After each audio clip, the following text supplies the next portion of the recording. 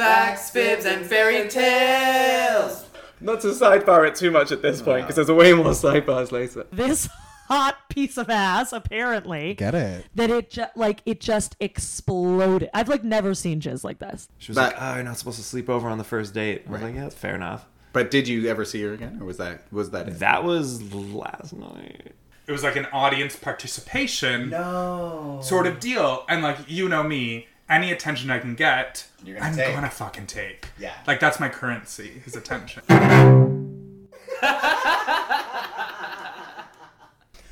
Welcome back to Facts, Fibs, and Fairy Tales. It is your factual fairy Matt Sweet, reporting to you live from his very own kitchen, wearing just jogging shorts. That's right, this episode we're going full topless. I hope this episode finds you well wherever you are. Welcome to the fifth of a total of 6, where I cold read that book I wrote that one time. Just a quick update. She's fresh off some time in the wilderness and a quick visit home. And so she's feeling both a little melancholy and a little excited and a little depressed, but also jazzed, which are all, I guess, the same thing. But the point is, being unemployed and single is complicated. Yeah. So that's my quick little update. Things to know about me. Let's see. Last night I discovered that there is a $2.50 tequila shot special on Tuesdays at O'Grady's on Church Street in Toronto. And that clears up my Tuesday plans for the foreseeable future, which is really great. Yeah, I think that's pretty much it. So let's dive into cold reading. So this is, I guess, what chapter is this? This is chapter 7 of the memoir. And it's called Sometimes the Bottom Just Falls Out From Under You. And this is about getting laid off. Which, since writing this, I don't know if my most recent unemployment counts as being laid off. I mean, technically it was, what was it? A no contest termination, or whatever the technical terminology was there. I'm not sure if that's it. But either way, it's like a layoff, but it felt more personal. Anywho, let me just dive into telling the story. And then we'll have one more after this, and then we'll get back to your regular programming. Alright, so this is Sometimes the Bottom Just Falls Out From Under You. And I'm going to expand this window so that I don't have to work so hard, because you know I don't like that. Okay, here we go. The first time I got laid off, I was 25.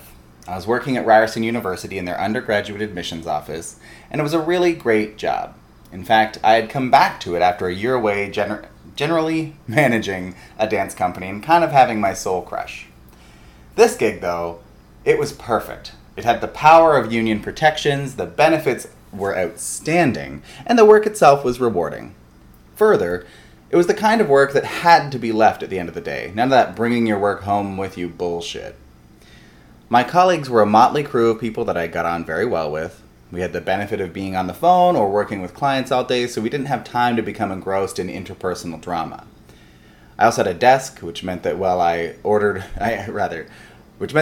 answered rote questions about when a student would hear whether they had gotten in, I could play Sudoku and keep my brain active.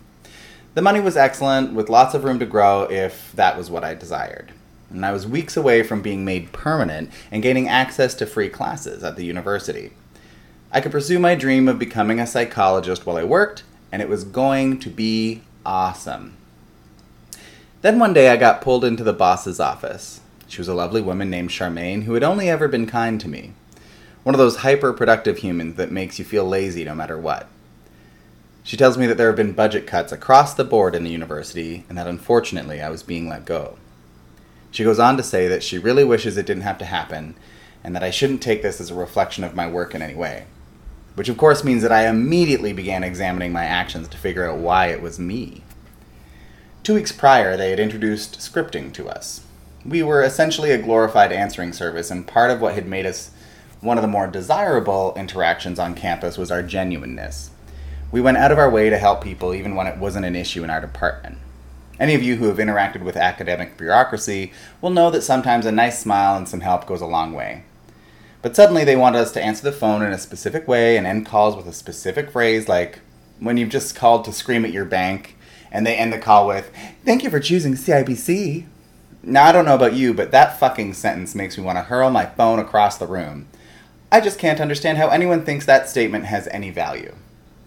And so Ryerson had introduced scripted responses like that, and it was the first time I was resistant to anything at work in my life. What a very, very different person I was back then. There was a day when our assistant manager came around to listen in on our conversations to make sure that we were using the script. She was a woman I didn't have a lot of patience with. While she was lovely as a human, she did very little in the way of supporting the work or providing anything constructive for us. Here she was, huddled in my cubicle with me. I answer a phone call that was very complex. It was a helicopter parenting meets a non-admission meets tears, which is sort of a long way to say, when a parent calls in about their kid's application, you aren't actually allowed to tell them anything about it because they're protected through privacy laws, or rather their kid is. And so it kind of gets tricky answering those calls. And I got through the phone call. I gave the client the steps they could take, and I worked them away from their angry tears. I tell them to have a great day and thank them for calling. And after, this assistant manager turns to me and says, "But you didn't tell them to check their Choose portal." And that was the second item on the script. My reaction was very much one of rage. I just couldn't believe that she wanted me to stick to the script when the issues were complex, and plugging this particular service would have done no good for this particular client. I generally stick to doing the best I can for anybody, regardless of the job, and I believe that being genuine and helpful goes a long way. So we had a heated discussion about it, which ended with her saying, "Do it anyway," while I said no, because I don't believe it is in service to our clients. This voices raised chat happened steps away from Charmaine's office, and to this day, there's a part of me that believes this conversation was the thing that did me in. The truth is that budget cuts happened, and I was the last hired, so therefore first fired. The sad part is just how much I have come to idealize that position. When people ask me what I wish I could do for my day job, the answer is always client service specialist and Ryerson Admissions. It has really taken up space in my head as this magical place where a living wage is possible in an environment where growth is only limited by your desire and potential. Obviously, it wasn't that great. No place is, but for me, that gig is definitely the best I've ever had. And years later, I was a different person. I was 2 years into working at Decor & More, the place where Leslie Bell told me to never keep my opinions to myself. I was 31 and was struggling to find the right job for me in the company. I'm an excellent soft seller, but hard selling, the cold calling, aggressive kind, just isn't my strength. Since I had started, the leadership had told me they wanted to get me in rooms with people so I could sell the pants off them. I kept waiting for this to happen, and it never really materialized. Instead, I kept writing sales files for various events and tried to find a space that might be a better match for my skill set. Meanwhile, the oil crash had come, and suddenly a giant component of the company's annual income had vanished. We all knew that at some point this would catch up with us, but we were all trying to dig for cash in order to keep the lights on. And I had finally found a place where my skills as a facilitator and mover of mountains could work for me in the company. I had taken on a rebranding project, leading the redesign of their website and driving the marketing and media targets for the organization. And I kind of accidentally discovered a bit of aptitude in this area, and it seemed to be making everyone around me happy. But then I started to notice that all the other parts of my job had dried up. I passed a number of whispered conversations between management that ended when they saw me. The vice president had become a buddy of mine, and he didn't really look me in the eye and seemed to avoid conversations with me in the final weeks. I also stopped being given events or files to write, which was supposed to be the majority of my function there. And all these clues put together began to be suspicious. Combined with the first experience of being laid off, the writing was on the wall. My friend Brittany, who started with me and generally felt the same way about the shenanigans of the place, kept saying there was absolutely no way they would get rid of me. She felt that they would be foolish if they did. Now, I don't know whether she was just being kind about my value or not, but it was nice to have her ease some of my fear as my suspicions mounted. And that's a pretty core component of my psyche right there. People love to attribute value to me, and I struggle to believe them. It is very kind that everyone seems to think that I'm a magical creature, but the facts of my life often make it very hard to believe it myself. That is why I spend so much time working at being a fucking unicorn, because goddammit, if others can see it, I damned well better see it myself. Brittany was certain that they couldn't lay me off. The sales office had just hired a new salesperson, and certainly she would be let go rather than me. Of course, the new hire was a buddy of our manager, and our manager had once told me that, while she sat in my interview, she had argued against hiring me. She felt I was too bold, apparently. Despite all that, Brittany insisted that they wouldn't let me go. So I buried my head in the rebranding, website, and marketing elements so that I would at least feel busy. The more I asked for files, the more wishy-washy the excuses for not giving them to me became. On my ride home with my commuting buddy, who worked in another department, I would go on and on about how the end was coming for me. I'm sure he grew quite tired of me eventually. Then the day finally came where they pulled the trigger. Every department was forced to sacrifice one person in order to keep the lights on. Apparently, I drew the short straw in sales. The president and vice president pulled me into their office to tell me that I was being temporarily laid off. They were hoping to bring everyone back, they said. They hoped that I could understand how much they hated having to do it. I remember I laughed a lot during that meeting. In my head, it was mainly because they were pretending that this was a temporary thing. I had never really fit in there. They didn't want me to design events because my aesthetic was too wacky. They wouldn't send me out to meet people and generate business, even when they had opportunities to do so, because they feared me being too unpredictable. And then they didn't want me writing sales proposals because I went too boring in my attempts to be less wacky.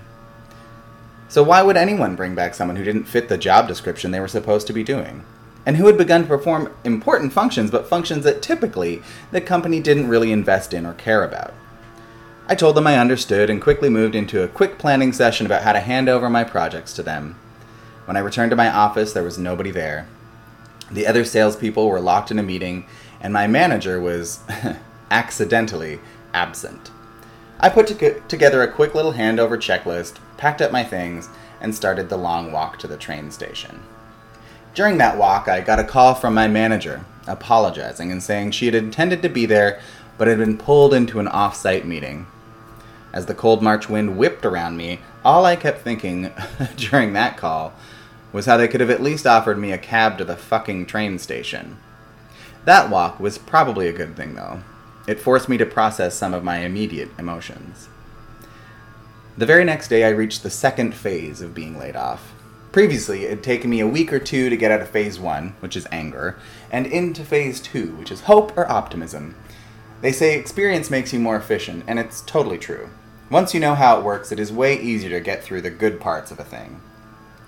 Or get through to the good parts of a thing? I don't know, this is clunky. One of the shittiest parts of being laid off is having to talk about it. Every time you tell somebody, it's like you have to tell them how useless you are. And that what has just happened to you is perfect evidence. You've been judged inferior by an entire organization. So this time I tried something a little different. I posted a video to Facebook about it. And basically I said what had happened, that I wasn't super upset, and that I felt like I was going to be okay. It was totally therapeutic, and got the bulk of the word out there, so I didn't have to have that conversation over and over again. After I posted it, it felt a bit like a weight had been lifted off my shoulders. But not long after that video went up, I started to get reports from a few of my former colleagues at Dacorn Moore that it was blowing that joint up.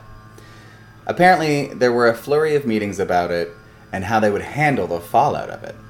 You see, they had enacted these layoffs at the very week of the Canadian Special Event Conference. They were worried about it getting out and were trying to figure out how to spin their mass layoff in a positive light. When I heard about that from my friends on the inside, I laughed a lot. It may have been in a slightly malicious way, I won't even lie about it. The idea that a video posted by little old me that only my friends could see would cause such a commotion was kind of really funny to me. When I had been laid off the first time, I had gone into this deep sense of panic. The first few days after were a flurry of applying for jobs and worrying about the future and not knowing how to apply for employment insurance. It was awful. This time I forced myself to take a week to simply be a human person. The most I did was submit my first claim for employment insurance, and then I just relaxed and spent time outside or inside killing people in video games. And if you ever find yourself in the same situation, take the time. I promise it really does help. then when it's time to start looking for the next gig, you aren't acting from a reactionary place, but from a much more stable and wise space. And that's the biggest thing I have taken away from my history of layoffs. Self-care is real, and it matters. We get so tied up in the day-to-day worry of existing that we forget that our brain sometimes needs a break. And the more relaxed your mind is, the more adaptive it becomes, and the better it can react to change. And it was during this period of time that I reread the brilliant book, Stumbling on Happiness by Daniel Gilbert. It's a brilliant piece of writing that really breaks down how happiness works, and I absolutely recommend it to anyone. The big point I took away from it is that you can't plan for your own happiness. Essentially, the person you are when you make the plan isn't the person you are when you achieve it. And that's part of why lottery winners describe themselves as no more or less happy than they were before the win. If we are all taking our baggage with us into the future, I've learned that it is far better to capture the joy you can find en route, rather than hope and pray happiness will be hiding in your destination. The seismic collapse of my life twice, so far, forced this into perspective for me.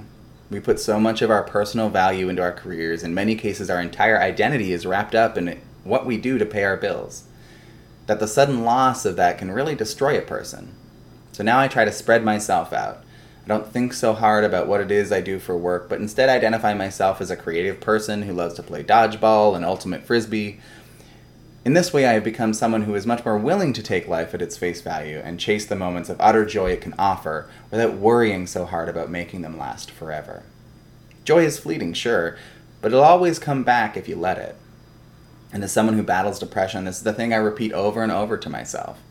It can be so easy to just get tied in knots by the negative thoughts that cycle through your brain. In times of crisis, it's always best to try to be the unicorn you are, even if you have to fake it. My friend Alan said it best when I asked him what he thinks makes a unicorn. He said, "Give less fucks about what other people think of you. Give even less fucks about the negative stuff you think about yourself. Repeat." I think the more we all take his advice, the better off we will all be. So strap on your hooves and make joy happen, kids. And that's part 7, apparently. It's kind of funny, the parallels here. I mean, having not quite been laid off, but I don't know, consciously uncoupled from my last employment situation.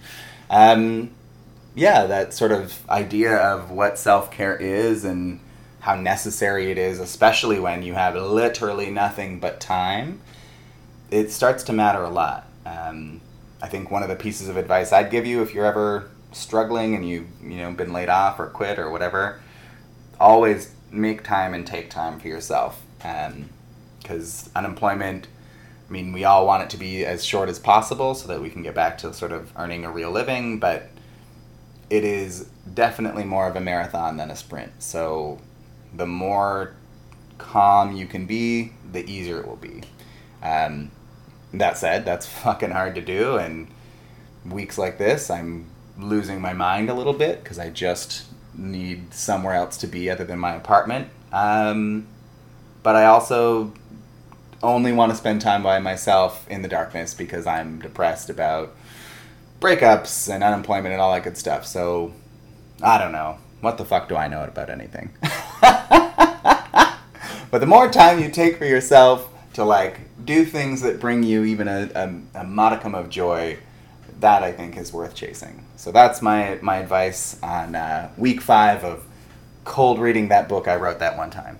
And with that, this is your Factual Fairy Matt Speed signing off. I hope you had a great week, and I hope the coming week is just as good. And stay tuned, one more of these, and then we're back to our regular programming. Thank you for tuning in, listeners. If you want to connect with me, if you want to be a guest on the podcast, you can reach out to me on Twitter at FactsFibsFairy, or on Facebook or Instagram at FactsFibsAndFairyTales, or you can reach out by email at factsfibsandfairytales@gmail.com. When you get home, I would like you to masturbate.